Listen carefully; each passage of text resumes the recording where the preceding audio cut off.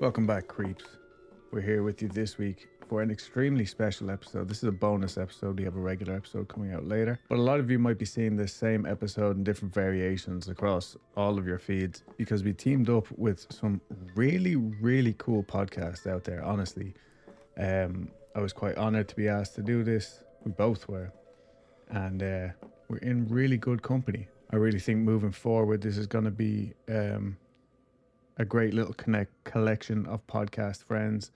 And it was a great way for us all to kind of start working together. This is all actually thanks to Chris from Dare Not Shadows, who decided to put this together for his 100th anniversary. Not anniversary, but his 100th episode. So yeah, big shout out to Chris. Make sure to go over and check him out. If you're not already subscribed or following or whatever it is that you do with all of these channels or different shows, make sure to go and check them out respectively. I'm going to link all of their information in the show notes in the order that they're on the episode, I think. And with that being said, I think just enjoy some spooky ass stories. And of course, make sure to go and check out where they actually came from. Okay, bye. Hi, I'm Chris, the host of They're Not Shadows, a paranormal story podcast. This story is titled The Old Farm. I'm an engineer, and I don't believe in ghosts.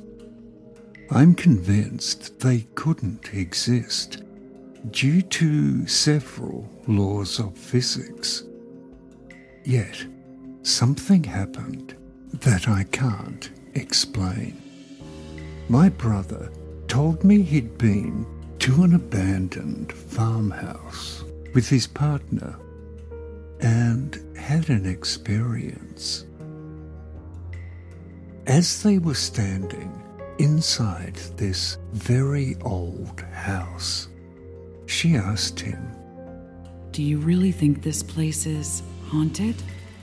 And before he could reply, he said the house shook. Oh my God! What's happening? I don't know.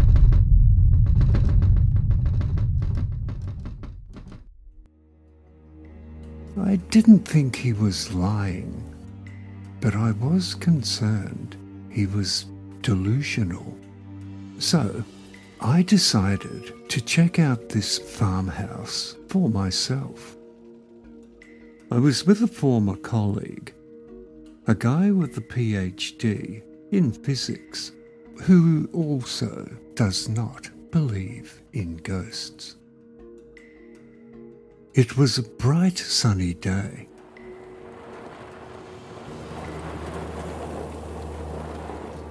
And as we arrived, we could hear the wind, the nearby sheep, and the birds chirping.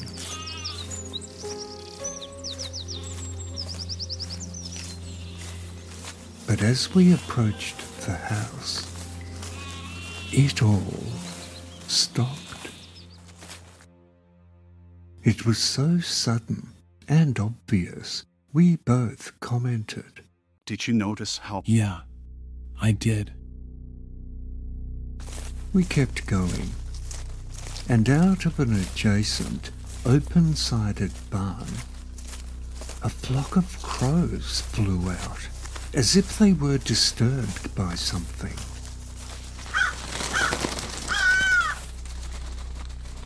It was like a cliché scene from a horror movie. That was weird. Yeah, weird. We got to the house.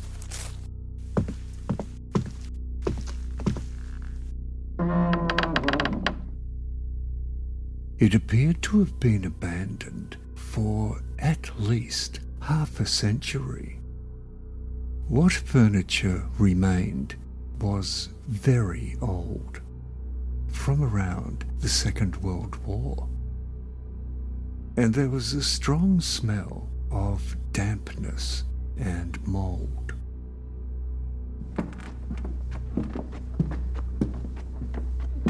We explored the upstairs rooms.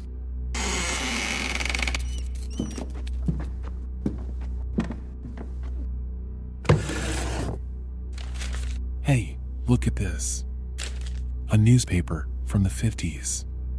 The reopening of the Suez Canal. 1957? Spot on.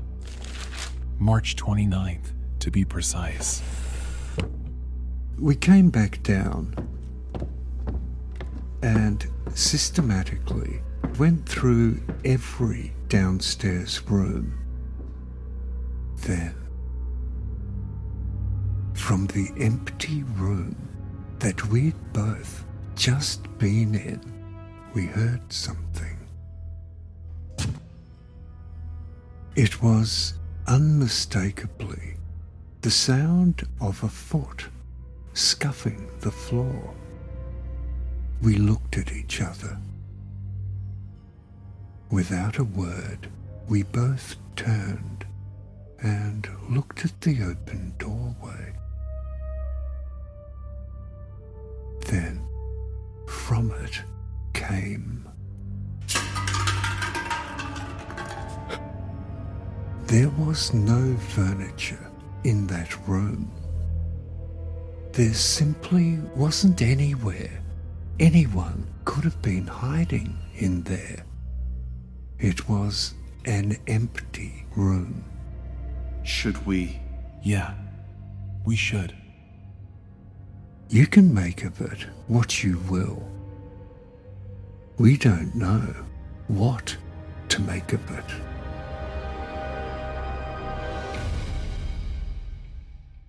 Hey y'all, I'm Brandon Schexnayder from the podcast Southern Gothic. I've got a little story for you from out in West Virginia.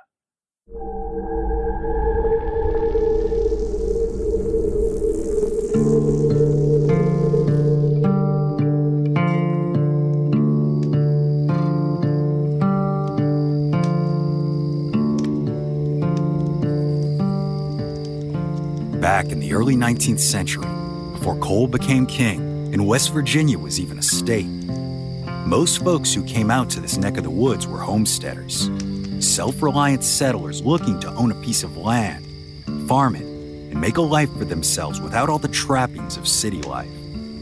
So men like Berg Hammond helped them.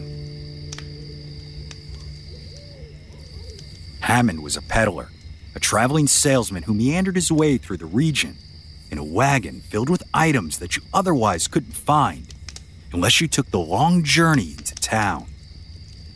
He sold all sorts of things from clothing to kitchenware, household goods, and even toys. And to folks he sold to, the arrival of his horse-drawn wagon was a welcome sight for sore eyes. The Encyclopedia of West Virginia quotes a woman who grew up in a rural county during the 1880s as saying that visits from peddlers like Berg, quote, gave us something to look forward to. It was almost like having Santa Claus come. We loved to see the big bundle opened up, for we seldom saw new things. But Berg was a little different than some of his peers, because not only did he bring all sorts of traditional wares, but he also carried with him a number of musical instruments, all of which he knew how to play. And for this reason, he didn't really think of himself as a peddler the way his customers did. He believed he was a creative, a musician, out on the road, entertaining folks everywhere he went. But of all the instruments he carried and played, the one that gave him the biggest draw was the fiddle. This, of course, made the sight of Berg coming into a town an even bigger treat than most. He was always received with the utmost excitement and got numerous invitations to stay the night at a local farmer's house, have a hot meal, and a soft bed. But as you can imagine, life on the road out there wasn't easy. Communities were few and far between, and it would sometimes take Berg days to travel between them, on seldom used dirt roads winding through the treacherous mountains of Appalachia. And this was all in a heavy wagon pulled by a couple of old horses. This was a lonely life, and it's no wonder why Berg picked up the fiddle. Unfortunately, After years of making his way through these mountains, the fiddler's good fortune came to an end. According to local lore, one evening Berg was caught out in the rain while traveling along the winding roads of Bud Mountain. Their way over the peak, he might find a dry place to stop and spend the night. He pressed on.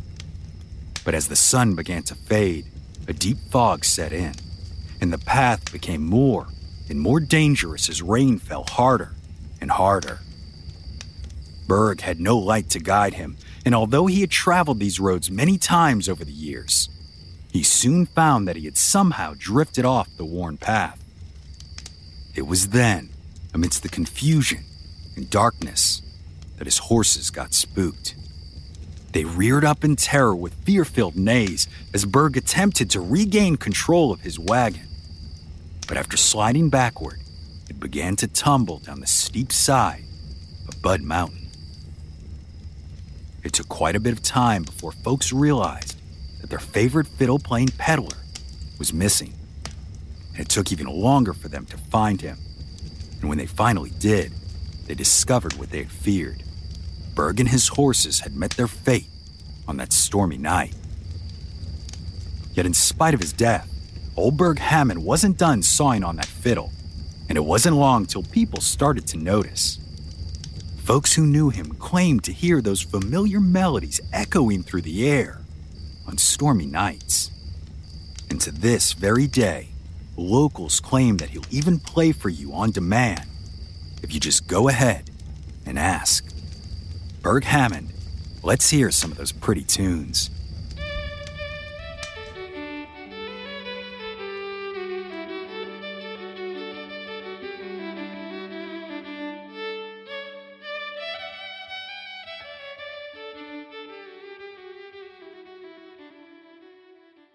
Welcome, new listeners, to It's Haunted, What Now? The podcast where I, Lainey Hobbs, share bone-chilling tales of haunted objects and the unsuspecting individuals who cross paths with them. Join me as we unravel the mysteries and supernatural encounters that unfold when these eerie artifacts make their way into our lives. Visit hauntedpod.com to learn more, submit your own spooky tale to be featured on the show, and connect with our ever-growing community of paranormal enthusiasts. Follow me at It's Haunted What Now on Instagram for behind-the-scenes glimpses and join the conversation. As a co-founder of the True Crime and Paranormal Podcast Festival, I'm dedicated to bringing you captivating stories that will keep you on the edge of your seat. Our next story comes from Mason Ridgway, who brings us multiple experiences from a friend of hers who seems to be linked to the supernatural in ways she can't control.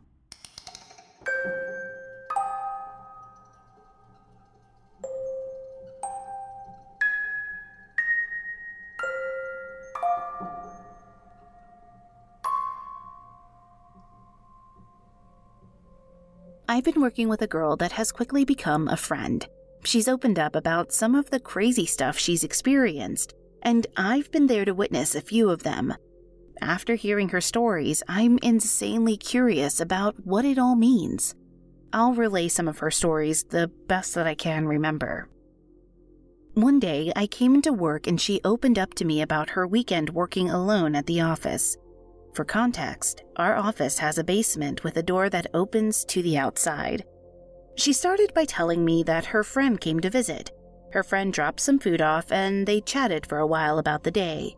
In the middle of their conversation, she heard the keypad being entered for the front door, which then proceeded to swing open. Both of them were confused, so she hopped up from her desk to see who was there.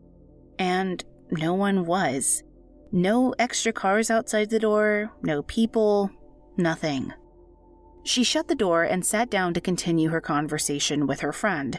The door swung open a second time, and just as before, no one was there. She closed the door again, and this time, she locked it. She told me that she was spooked at this point, but felt like it was a fluke. And then she heard the keypad being pressed again. The door swung open, and no one was there. Her friend left, and I can't say that I blame her, but apparently nothing happened after that, and the door remained firmly shut. The next incident I was involved in. Honestly, I was so spooked by it, it's what brought me to tell this story in the first place. Our boss was having a meeting and get-together throughout the entire day in our basement office. Near the end, my friend and I decided to join in and hang out with everyone. With it being a bit of a celebration of the end of things, we felt like we deserved to relax a little bit. We were working on a set of vision boards when suddenly the basement door slammed open, startling everyone in the room. Within seconds, the door leading upstairs to the first floor also slammed closed. I felt like I jumped out of my skin, but no one else seemed to budge. If anything, they seemed annoyed. The door at the top of the stairs then continued to slam closed 3 more times, randomly and aggressively without anyone being anywhere near it. I was completely spooked, but tried to play it off as a joke, asking my friend what the hell she'd brought into the office. A few weeks prior to this, she told me that she'd seen a lot of weird phenomena, but nothing that she'd thought there was anything to be alarmed about. She told me about the house she'd been staying in with her parents. Lights would flicker and blow out to the point where her parents asked her what was going on since they'd never had that happen before she came to stay. She'd had to replace them repeatedly with no explanation. Most importantly, she told me that she's seen ghosts. The first one she told me about was a man she'd seen frequently around her house. He wore a blue plaid shirt, and the first time she saw him, he was sitting at the foot of her bed. She'd woken up around 3 a.m. to see him sitting there. She tried to ignore him, to cover her head with a blanket, but when she opened her eyes again, he was still there. She told me she'd ended up kicking the blankets, and that's when he'd stood up and disappeared into nothingness. I asked if anyone else in her family had seen him, and she said her son had. He had described the exact same outfit and had told her that he was a good guy and that he wasn't scared. And that might be all right for him, but this last story is the one that scares me the most. My friend told me she'd been driving with a friend when she was in high school, going along a backcountry road. They came across a woman standing in the middle of the street wearing old-fashioned all-black clothes. She told me that the woman had levitated off the pavement, floated towards the woods that flanked each side of the road, and then disappeared. She and her friend were both in shock, stopped in the middle of the street, staring in pure fear and silence before getting the hell out of there. Like I say, there are too many stories around her to be able to tell them all. My main question is, what would cause this amount of activity around her? She says she's had this happen her whole life and has no idea why. I think she deserves some answers.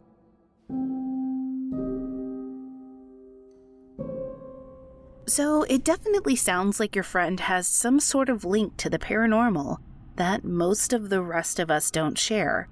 I kind of want to say she's haunted or she's, in tune with the other side some way.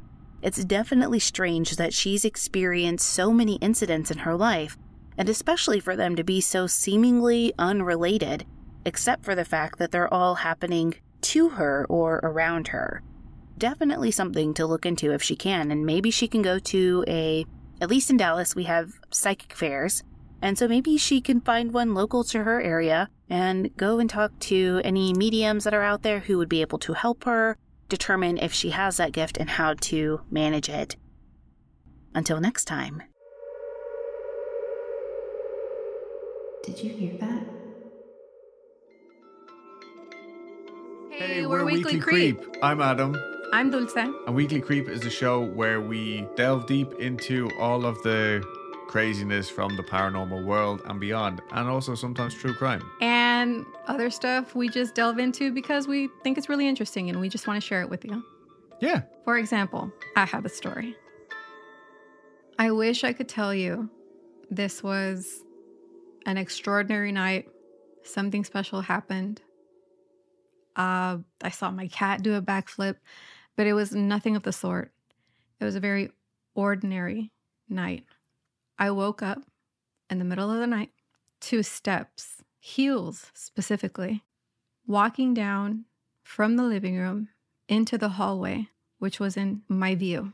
And at my feet, I see Porkchop looking in the same direction, alert, focused.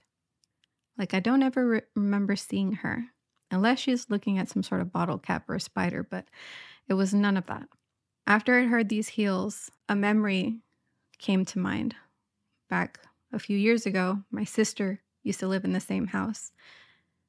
And in her 20s, in her heyday, she would dress up to the nines and she'd go out. And that's the only time that I'd ever remember hearing heels like that rapidly walking around the house. It sounded like it was 2015 and she had forgotten something. And she ran back into the house to grab whatever lipstick or perfume she had forgotten before heading out into the night with her friends. But then I remembered it was 2023. So here I am in bed, alert, terrified, because it was those very steps that woke me and I knew it wasn't a dream. So I turn over and I shove Adam because he was dead asleep. And I tell him, someone's in the house. And he turns over, voice is just full of sleep. And he said, go back to sleep. You're dreaming. And I completely disregard his comment because I know I'm not crazy. And that wasn't a dream. After I figured he'd be completely useless and of no help at all, I decided that I'm going to put on my big girl panties. And if I find someone in the house, I'm going to scream at the top of my lungs and alert everyone in the house. So I get out of the bed and I check every room and I find nothing and no one out of the ordinary. Relieved, I get back into bed and I'm about to fall asleep until I look down and I see Porkchop still focused in the hallway where I had once heard those steps. I decided I didn't want to tell one of my own personal stories, rather one of my family members' stories. And the reason why is because this one has stuck out to me for years and years, and I've never heard anything quite like it. So, I'm asking you all, if you have ever heard anything like this, to reach out to me, Weekly Creep, on Instagram, and let me know what you think. Way back in the day, sometime in the early 60s, my grandmother and her sister-in-law are walking back to my grandfather's family home. As they get into the neighbourhood, they can see the house not even 100 meters away from them, so they decide to cross the road. But as soon as they put their foot on the street, the house is on fire, or at least the huge bush directly outside the house catches fire instantaneously. Terrified, they jump back on the sidewalk. Now, at this point, they're thinking, oh my God, the whole house is burning down. But as soon as they stand back on the path, the flames are gone. The house is untouched. They do it again. The flames erupt as if someone's just poured a load of petrol on the bush and the house itself. This goes on for an unknown amount of time. My grandmother says it could have been 5 minutes, an hour. She literally lost track of all time. But eventually it stops and they're able to go to the house. They tell everybody about it, and kind of the way a lot of ghost stories go, I'm calling this a ghost story because what else do you call it? It kind of just gets forgotten about, not talked about anymore. Until a few months later, my grandfather finds out that his older brother, who had lived in England at the time, had passed away in a house fire. This event had happened months previously, but because there was no telephones or even any family ties really back then, like once you went to England or America or wherever, for a lot of people, that was it. So by the time the family actually found out, he was already long buried in a cemetery in England. So like I said, I'm not really sure what this story is. I call it a ghost story because I genuinely don't know what else to call it. But if you have experienced or even heard of anybody else who has experienced something like this, please reach out, let me know. I'm so curious about this. Like I said, you can find Weekly Creep on Instagram to message us directly. If you want to listen to us, check us out on all of the podcast places. Weekly Creep everywhere.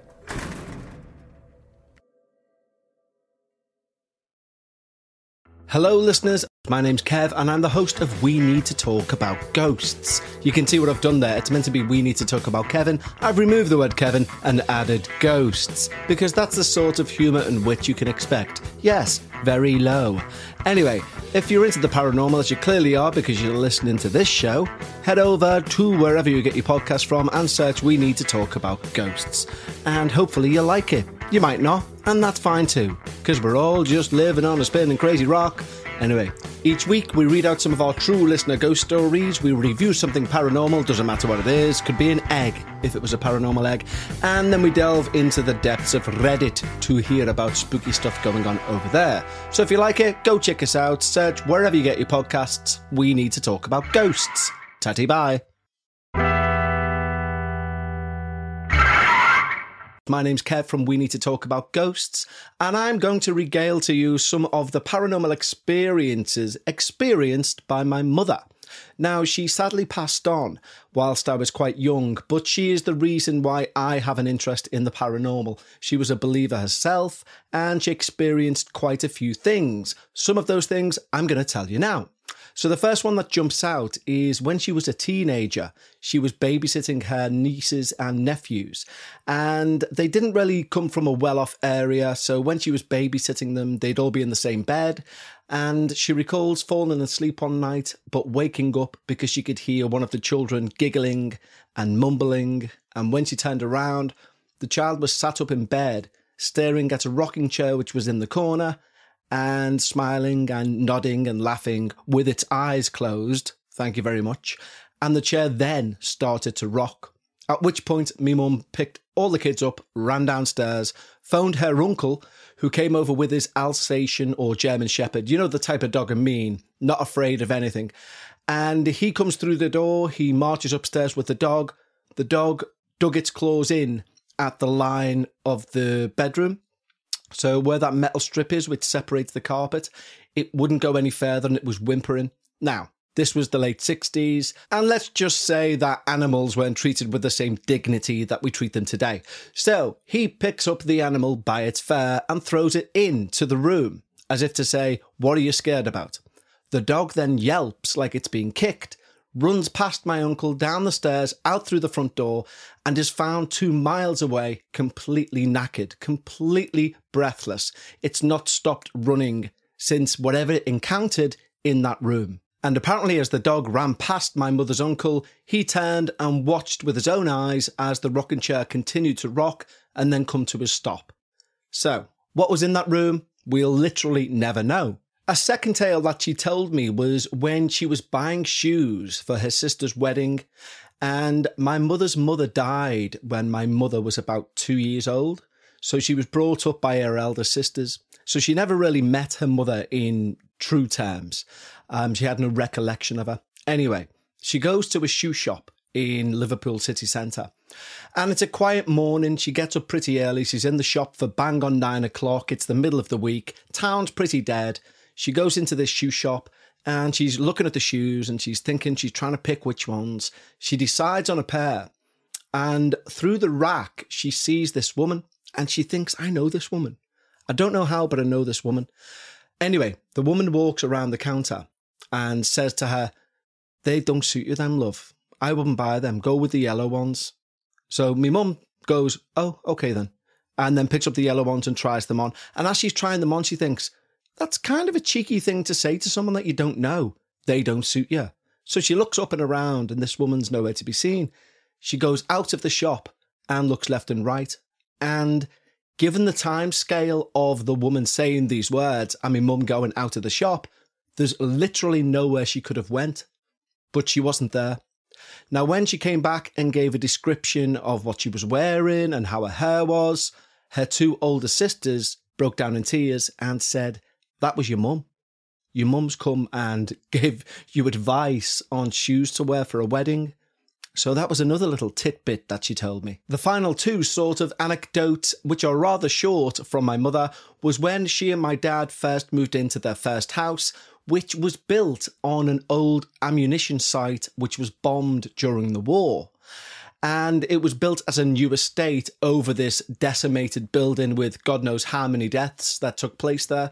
Anyway, this new estate was built.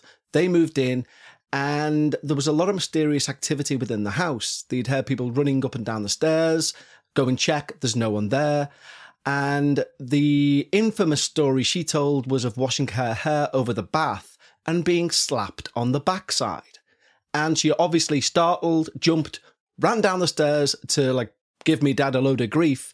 And when she burst into the living room, my dad was in the back garden, and my elder brother, who was about 6 months old, was in his crib. So there was no one else in the house, yet she was slapped on the backside. Now, interestingly, her neighbour at the back of her house used to only do the housework of a night. So she would hoover of a night, and she would do all the noisy sort of moving things around and wiping windows and anything she could do to stay active and create a bit of noise, which is the key thing, because her partner worked nights. And as cruel as this sounds, she wanted her children to remain awake until her partner returned home so that she wasn't alone in the house with the kids whilst they were asleep. So she would purposefully try and keep them awake by hoovering about 10 o'clock at night, 11 o'clock at night. But the reason for this was, when she was alone in the house during the day, things would just move of their own accord. If she tried to hoover around the house, the plug would be yanked out of the socket, lights would go on and off. My mother even went round one afternoon and knocked on the door, didn't get an answer, so peered through the window to see if she was about, and looked and seen that she was under the table, hiding under the table. So she knocked on the window until she got her attention, and she ran to the front door and answered it in a big panicky state and said, "Something's in the kitchen. It's been throwing pots and pans around. I didn't know what to do. I froze. I jumped under the table, and I was just going to wait here until somebody came." And when my mum and her went and checked, as she says, there was pots and pans all over the kitchen floor. So yeah, just an interesting few stories there.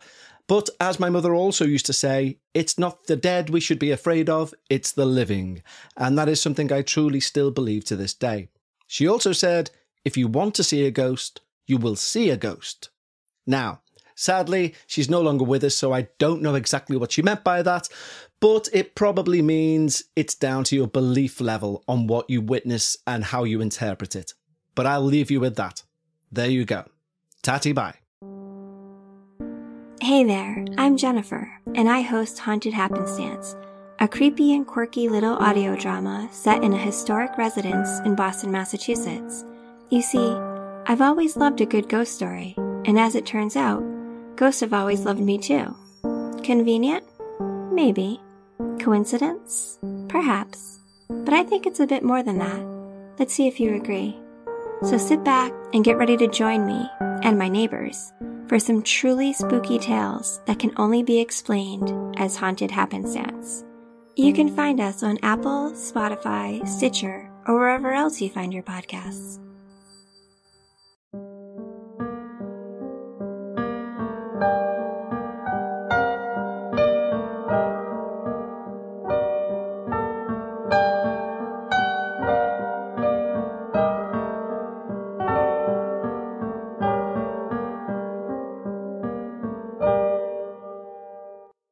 I stared at the clock on my bedside. It was 11:56 p.m. on Monday, September 30th, 2019, 4 minutes away from October the 1st. Sure, I was looking forward to the month, even more so for real fall to hopefully creep in, but I was not looking forward to what else I knew would be creeping in at exactly midnight. I stared out into the all but black space that was our lofted condo, the slightest sliver of hazy light slipping in under the front door from the perma-lit brick hallway, and I just clicked my tongue lightly, almost mimicking a countdown ticker. At least this year I had a plan.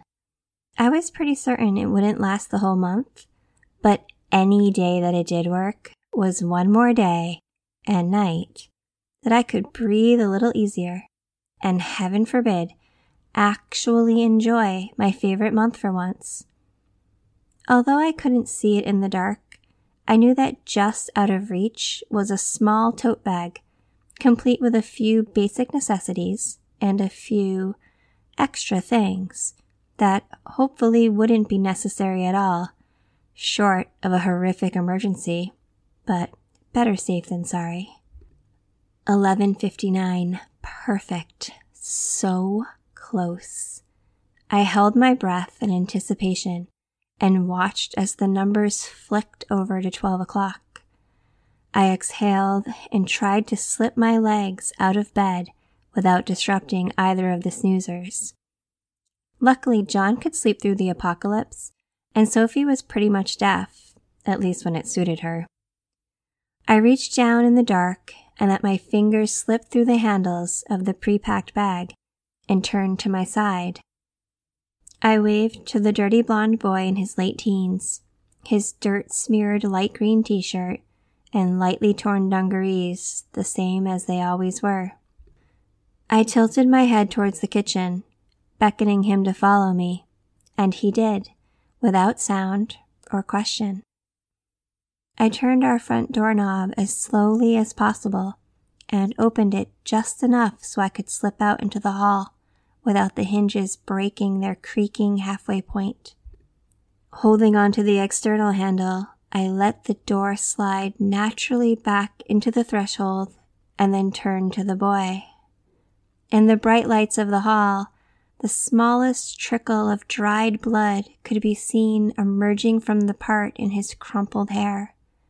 He wore only one shoe, a muddy red original low-top Chuck Taylor, his right foot bare, filthy, and scratched.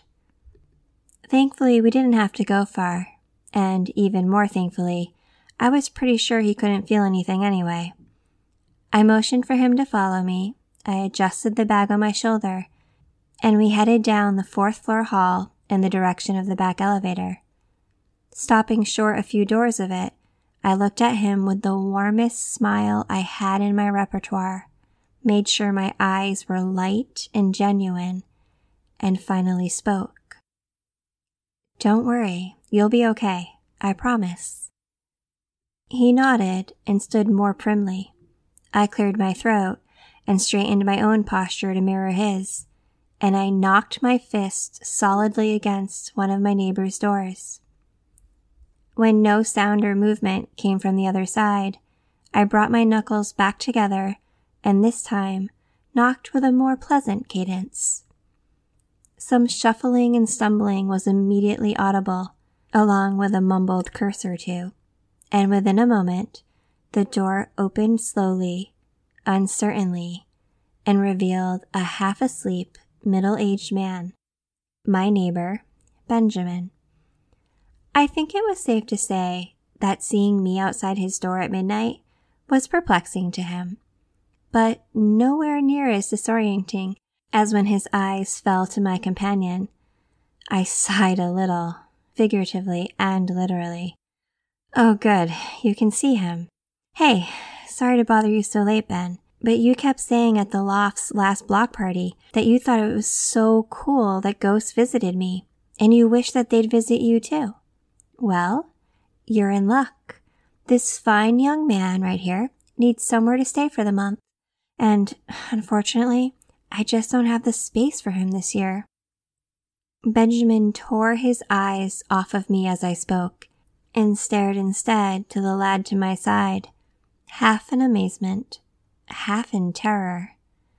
I figured I ought to wrap things up quickly, lest he wake up enough to scream, or worse, tell me and my friend to beat it. I handed over the bag that I carried.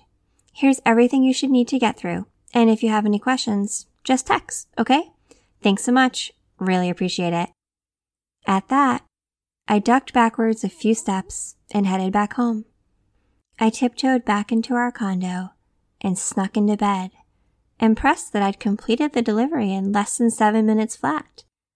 Feeling hopeful, a little nervous, but mostly tired, I sighed heavily as I wiggled deeper into my pillow.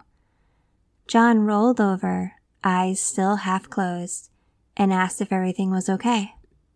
I nodded. "Yeah, it's all good. Go back to sleep, baby doll. He looked at the clock and asked through a yawn, "Where's Christian?" as he settled his head back down. I brought him to Benjamin's for the month. I think it's a good match. Even in the darkness, I could tell that John had brought a hand up and over his eyes. "Chen, you can't just loan people ghosts. He was poking fun at you when he said he wanted to see them too." I shrugged my shoulders, rolled onto my side, and as I fell into a happy, relieved, and slightly less haunted sleep, I mumbled, "Well, I guess the joke's on him this time."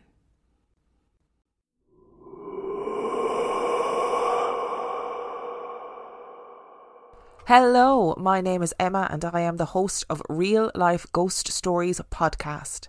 Real Life Ghost Stories is a podcast that covers all sorts of spooky stuff, all sorts of spooky goodness. Every Sunday I do a deep dive into a famous paranormal case or claim, and every Wednesday and Friday I release a mini episode that is chock full of listener stories. The story that you are going to hear from Real Life Ghost Stories podcast comes from episode number 181, The Connecticut Dolls, which is all about an old poltergeist story that I unearthed in my travels, and I hope you enjoy it. Mesmerism is not a term that we use particularly regularly in today's modern parlance.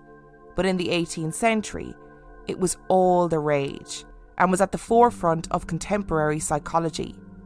The technique was popularised in the 1700s by Franz Anton Mesmer and was used as a way to cure people of various ailments. Mesmer believed that animal magnetism was the key to this cure, and the procedure involved the application of magnets to the part of the patient's body that was affected by the particular ailment, and then the patient would be put into a trance-like state by gazing into their eyes and making what he called magnetic passes over them with his hands. It was so popular that the words mesmerised and variations of it have stuck around, and eventually mesmerism was superseded by what we now know as hypnotism. The reason we have to start here is that I need to explain to you what kind of man Reverend Eliakim Phelps was. It was 1850, and Reverend Phelps was a very well-respected man, but he was also a great believer in all things paranormal, which in 1850 would not have been wholly unusual. He was a practitioner of mesmerism and would cure people of various ailments using the method. So it's safe to say that the forces of good and evil and non-scientific reasons for various phenomena were a pretty substantial part of his life. Later in life, Reverend Phelps had married for a second time, and the woman he married was a widow with 4 children. The children were a girl aged 16, a boy aged 11, a girl aged 6, and another boy aged 3. And our story begins on the 10th of March 1850. It was a Sunday in Stratford, Connecticut, and the weather was beginning to turn. You could feel a tiny hint of warmth in the crisp spring air, and a breeze blustered as the Phelps family made their way home after church. People of the town called their greetings and blessings to the Reverend and his family as they made their way home. The second that the Reverend opened the door to their home, he realised that something was very wrong. Their house had been ransacked, and his heart sank as he realised that someone must have broken into the house while the family was at church. He urged his family to wait at the door, and as they craned their necks to see the carnage inside, he took a slow, cautious step into the house, feeling a mixture of panic and confusion, but trying to remain calm and clear-headed. He worried that the perpetrator would be inside. Was it someone who was looking for something? Maybe someone passing through the town and saw an opportunity, or someone who bore a grudge against him or his family. But surely that was impossible. As he made his way from room to room, the different possible scenarios vied for attention in his head. Each room had been ransacked, with furniture flung around and the contents of drawers and cupboards strewn all over the floors. he moved through the house, room by room, and he placed the palm of his hand on a door and slowly pushed it open to survey the damage. But what he saw in that room made him catch his breath. He held the door open, not daring to take a step inside while his brain tried to comprehend what he was seeing. In the room, a scene had been painstakingly created, and for a brief moment, he thought that the room was full of women. Real women. But they weren't real. These women were dolls. Well, almost like dolls.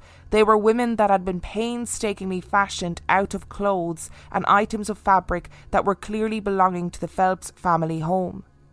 The women were littered around the room in poses of extreme devotion, on their knees praying, some with their arms out and their foreheads touching the floor. Some of the figures were kneeling with Bibles open in front of them. Phelps stepped into the room and looked at the Bible verses, immediately desperate for some clue as to what was happening here. The Bibles were all opened on pages with verses that seemed to reference paranormal phenomenon. As the Reverend surveyed the scene, he counted that there were 10 female figures and 1 male. And then something else. Something in the middle of the circle of worship that was not like the others. It was a small, goblin-like creature, smaller than the others and truly grotesque. And suspended above it was an even smaller figure, like a puppet. Phelps stepped backwards out of the room and shut the door. It's hard to imagine how any of us would respond in that situation. The family had been at church, all together, and someone had somehow entered their home and ransacked it, but had also created this elaborate and strange tableau. Whatever had happened, he needed to figure it out for the safety of his family, and what he did next is the reason that we even know this story today. He got other learned people involved in an attempt to solve the mystery. His first port of call was a man named Dr. Webster, another well-respected man in the community, who knew both the Reverend and his family. Dr. Webster ended up being so struck by the events of the next 18 months that he wrote extensively about it in the New Haven Journal and Courier. A watch was set up to try and establish who was responsible for these events, but the figures continued to appear. Rooms that were closed and monitored would suddenly have these figures appear inside them. Webster noted that the figures were made from materials that were gathered from all over the house, and that so many figures were constructed in such a small space of time that it would have taken several people working steadily for several hours to pull it off. The figures varied from being beautiful and grotesque, and were always arranged in some sort of scene. It is estimated that during this period of time, approximately 30 individual intricate figures were created. One of the Phelps sons was led into one of the rooms to survey the scene, and ran straight to what he believed was his mother kneeling in prayer in the room. As he grabbed her joined hands, he reeled back in shock as the material crumpled in his little hands, and he realised that it wasn't his mother at all, but yet another figurine that, despite being made from fabric, was lifelike enough to fool him. They were made with great skill and care, and didn't seem to be thrown together in a haphazard fashion. The fact that this child could mistake one of these figures for his own mother demonstrates how accurate and lifelike they actually were. And the figures weren't the only disturbance in the house. Webster wrote in his report of the events that, quote, for about 18 months, violent movements and disturbances were renewed with extreme frequency and force. Objects of all kinds were thrown around the house by what seemed to be invisible hands. Window panes were broken and great damage was done to the walls and furnishings of the home.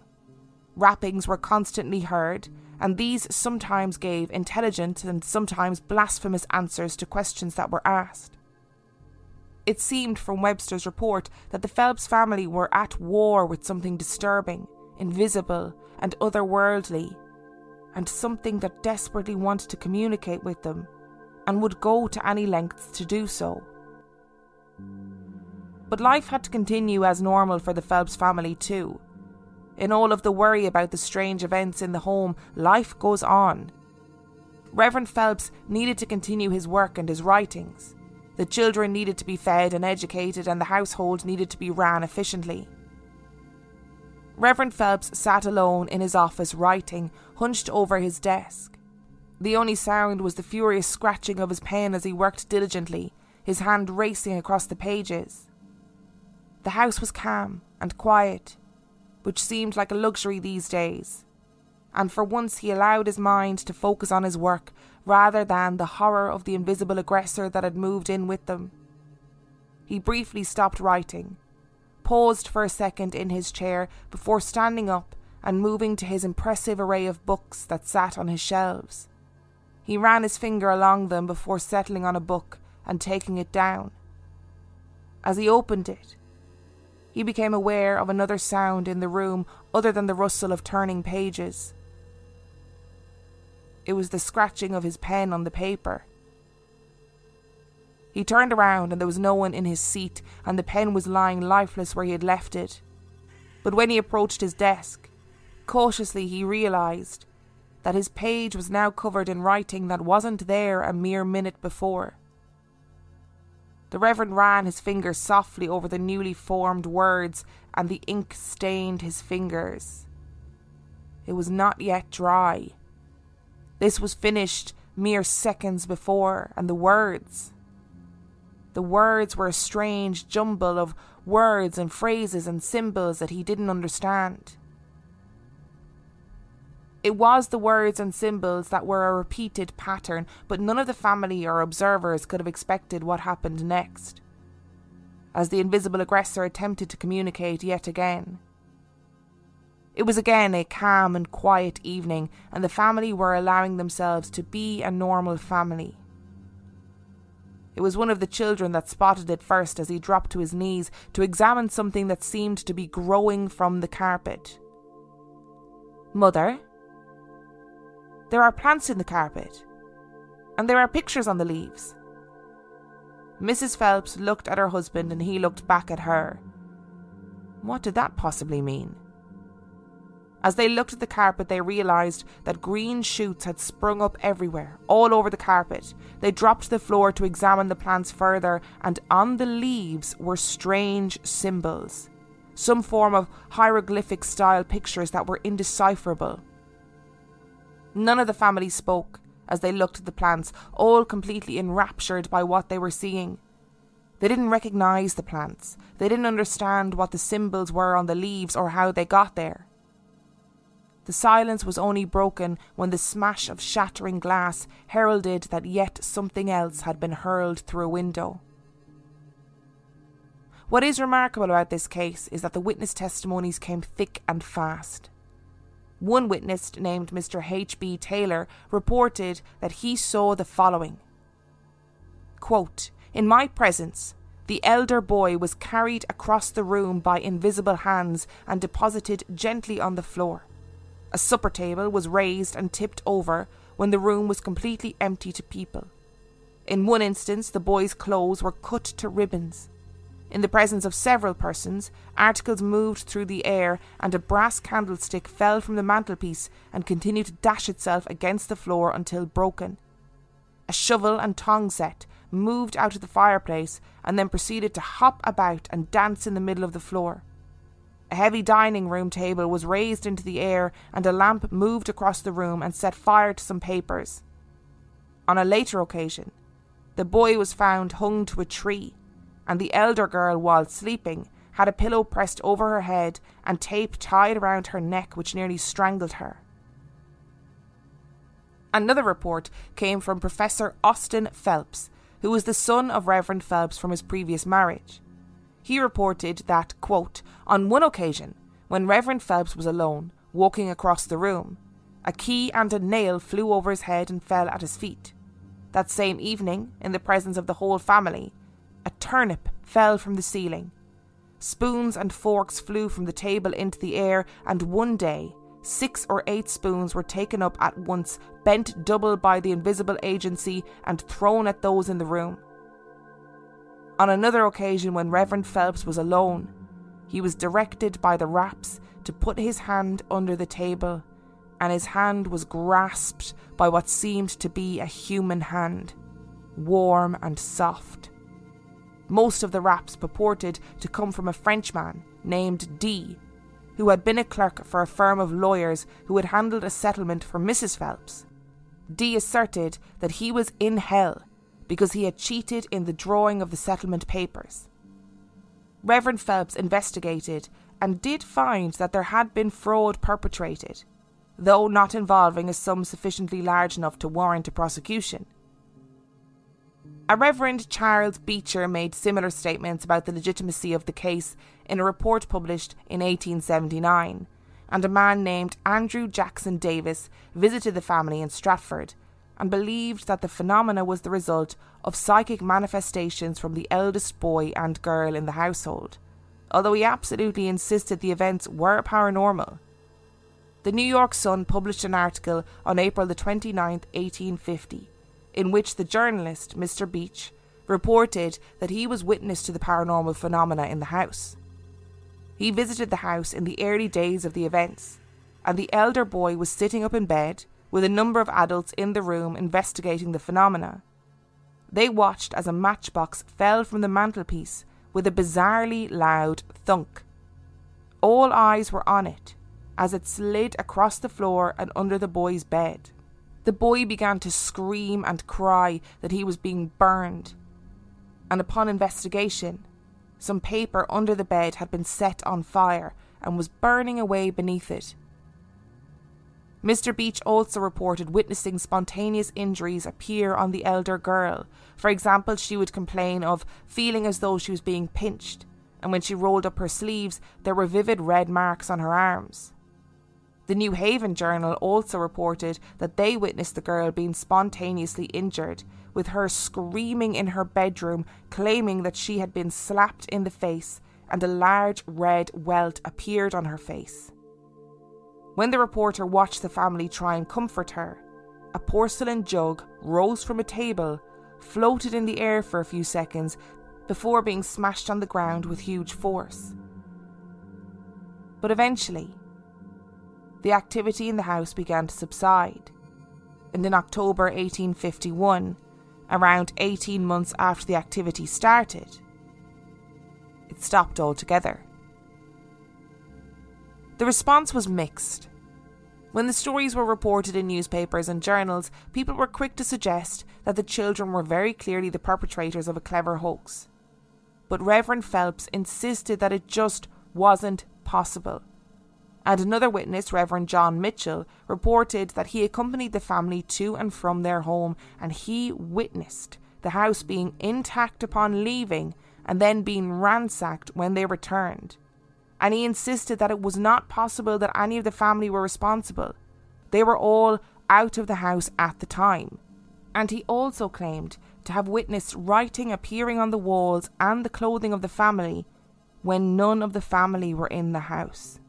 Hey, this is Nate. And this is Melissa. And this is You Can See Me in the Dark, a podcast about true ghost stories directly from the people who experience them. We have new stories out monthly with bonus content on our Patreon if you can't get enough. And we got a killer theme song.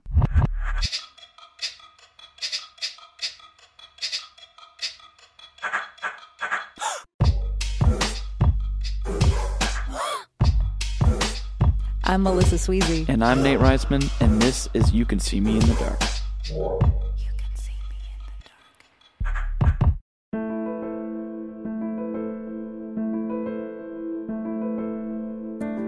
In our most recent episode, Noah tells a terrifying story about growing up in the most haunted house in Bristol, England. This story is about what happened after he left. You Can See Me in the Dark presents Noah.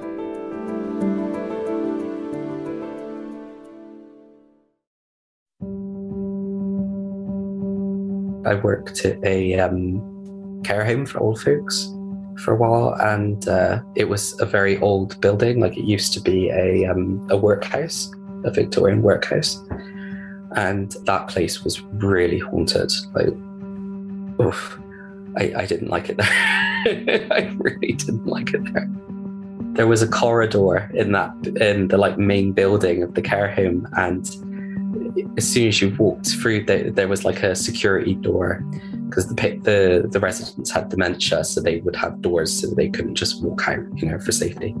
As soon as you walked through the door, stood in that like corridor, it was just this like horrible sensation just washes over you, and everything feels heavy. It's like almost like a pressure pressing down on you, and I hated being in that corridor. And they had a vicar come to like bless this corridor, and he had come and hung a like little wooden cross on the wall after he blessed it. And every now and then, for no reason at all, the cross would be turned upside down, or it would fall and just be on the floor. And certain members of staff refused to go in that corridor. They just would not go in there, ever. And this corridor, there were like eight bedrooms off of this corridor. And the residents had these like pressure sensitive mats next to their bed. So if they got out of bed, it would set an alarm off, and we would know they'd got out of bed. So then we could go and see to them. And sometimes when I worked night shift, me and the other staff would be sat like drinking coffee, trying to stay awake. And all of a sudden, every single alarm for every room in that corridor would all go off all at the same time. And the first time it happened, I was like, come on, we all got to get up, everyone's awake. And one of the other staff was like, no, they're not. They're not awake. And I was like, what are you talking about? They're not. All of the alarms are going off. We need to go up there. And she's like, they're not awake. You can go up and look, but I can bet you they're all still in bed. And I was like, all right then. So I went up by myself in the dark, turning all the lights on as I went, because I was scared, because I hated that hallway. And I go into the hallway, open the first door. No, residents in bed fast asleep. Turn the alarm off. Open the next door. Residents in bed fast asleep. Turn the alarm off. And the whole time it's like beep, beep, beep. And I'm going door after door after door after door. Everyone is asleep in bed. And I'm thinking, how are all of these alarms being set off? Like, what is setting these alarms off? But after that, like, it just was kind of like a known thing. Like, yeah, that happens. That happens all the time, There's no need to rush, because nobody knows what it is, but something is just messing with us, I guess. But that corridor, another time I was putting laundry away. I used to take laundry and take it to the wardrobes in each room. And I stopped in the end room, and like I had these huge buckets or baskets of clothes, dry clothes. I leave it in the first room, and then I go to the next room. I like grab stuff and I go into the next room. And then I hear this almighty crash, and I'm thinking, what in the hell? What was that? It sounds like someone's trashing the room next door. And I'm thinking, but there's no one there. And I go out into the next room and I open the door, and someone has grabbed these 2 baskets of laundry and just thrown clothes everywhere. And just all over the room. And I'm like, what the hell? What did that? There's no one here. Like, there's no residents, there's no staff members. Like, what the hell is going on? And I'm like grabbing all the clothes and folding them and putting them back in the basket. And while I'm doing that, I hear another sound in the room I just came from. And I'm like, someone is pranking me. Like, someone is absolutely pranking me right now. So I pull the door open, I go really quietly, and I creep out. I go to the door and I just swing the door open, and the clothes that I'd just taken into that room have been thrown everywhere. And I just stand there and look at it, and I'm like, I don't know what to do. Like, there's no one here. I'm on my own. Something is messing with me, and I don't know what it is, but it's definitely screwing with me now. So I grab the clothes and stuffed them in the basket, and I took the baskets and I left and went back down to the laundry room. I was like, I'm not doing this now. Like, this is too weird.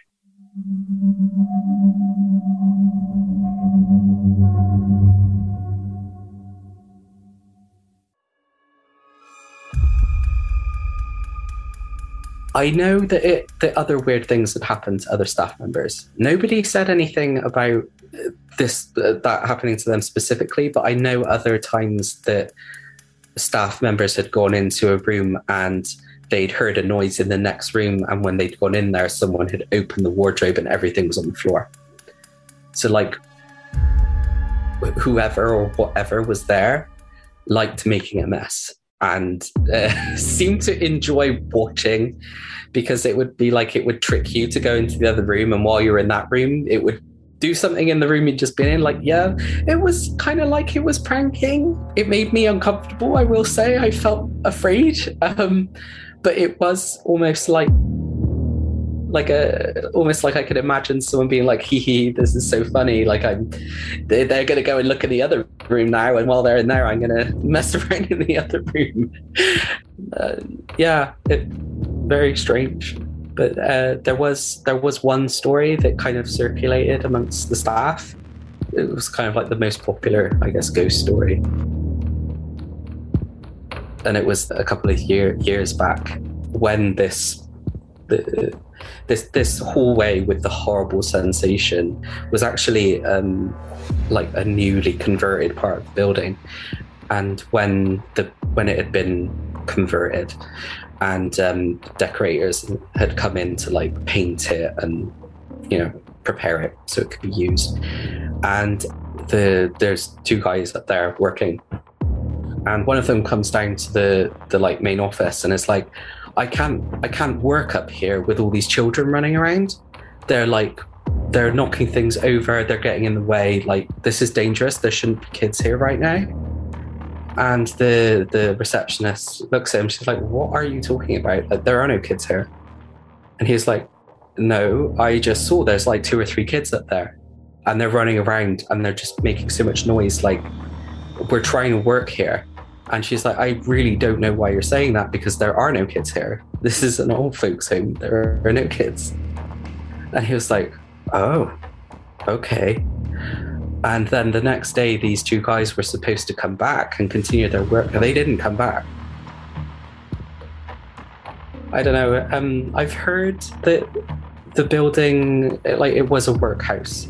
So it's possible that the children were sent there and possibly died there, possibly. I know the building, there was like a sort of outside building that wasn't connected to the main building, where the like laundry room was. And I know that they would sleep there. And sometimes late in the evening, you would hear coughing coming from somewhere. I would be there on my own, like getting clean laundry, and I would hear someone like really coughing, like, oh my God, have they got pneumonia or something? But there's no one there. Yeah. It's a really spooky place. I think it was the clothes getting thrown around the room was the last straw for me, because it was kind of like, not only is this scary, but it's making more work for me. Because we were stretched quite thin a lot of the time, and there wasn't time to deal with these kind of mishaps.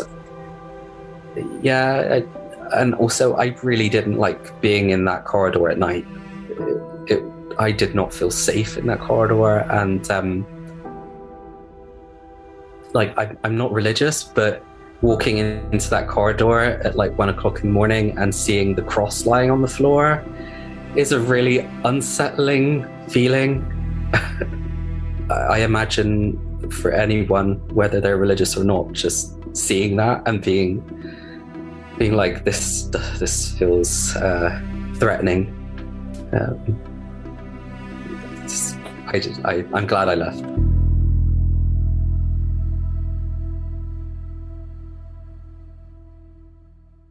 Hey, I'm Brendan Storr. I'm Paul Bestall. And we're the Ghost Story Guys. This story comes from our episode, The Mystery of Missing Time. It's called Orange Light. My parents live in a large house in Pennsylvania that backs up to a large wooded area and one house that sits a bit farther back than ours into the woods. The downstairs is probably 2,500 to 3,000 square feet, and there are numerous big windows, including bay windows in the living room above the blinds that look out into the woods. This probably happened about 9 years ago. My sister was around 11 or 12, and I was about 20. I was watching her a couple nights while my parents were out of town. It's worth noting that my parents never went away, so I do find it odd that it happened the one time they did. It wasn't too late at night, maybe around 11, and we were sitting with every light off downstairs, specifically watching lightning bugs out those big bay windows and just talking. All of a sudden, there was a huge burst of orange light with no sound that filled up the entire downstairs like someone had turned the lights on, but even brighter than normal. It was almost a deep orange, and my first reaction was that our house or the neighbor's house behind us had caught on fire. We both got up to run outside, and that's the last memory I have of that evening. I know we woke up the next day as normal, went to my old high school's basketball game, and had people over after. There was absolutely no discussion about the night before. Fast forward to about 2 years ago. My sister, who was now about 18, and I were sitting around the kitchen center island talking. All of a sudden, I got a burst of memories from that night, but only what I just mentioned above. I blurted out to my sister, "Wait, what happened that night with the orange light?" And she immediately knew what I was talking about. Turns out she had had a memory just the night before that she didn't connect until that moment. Here we had 7 years since this incident, but we both never said a word to each other, and then we both suddenly had memories within the same 24 hours. It's worth saying that my sister can be oddly psychic and just aware of things that are completely foreign or unknown to others. She also reported seeing things in our house as a kid. Her vision, or dream, from the night before was of us running out the back door, which we ran out of that evening, and there being a large green glowing orb on the driveway. That's where her vision ends. It wasn't until I brought up the orange light that it clicked in her head that was that night. I guess she was viewing it as just a dream before, but in that moment she realized it was actually a memory. What's especially weird about all this is that my sister and I are very interested in the paranormal, especially things which are space-related, and there is absolutely no way we would have just walked back in after that odd experience and gotten in bed without any discussion. I know we would have offered many theories, as we have now, instead of just ignoring it and getting in our separate beds. What's also weird is that my sister and I both never go to bed before midnight 1 a.m., and if I'm home, we usually sleep in the same bed, falling asleep watching a movie or something. Given where we woke up the next morning, I know for sure that we went to our own beds that night. I've tried to rationalize what happened, like thinking about headlights turning around in the further house's driveway, but they don't match the lights at all. I mean, this was like nuclear explosion bright, lighting the entire downstairs a deep, deep orange. However, even more than that, I'm weirded out by our completely uncharacteristic reaction to what happened. The reason I chose that particular story out of our archive is I have had my own green light experience, and I don't know that I would say it's specifically UFO related, but it was unusual and I don't have an explanation for it. If you'd like to know more about that, come check out me and Paul over on the Ghost Story Guys podcast, or check out my book, A Strange Little Place, The Paranormal Secrets of Revelstoke, British Columbia.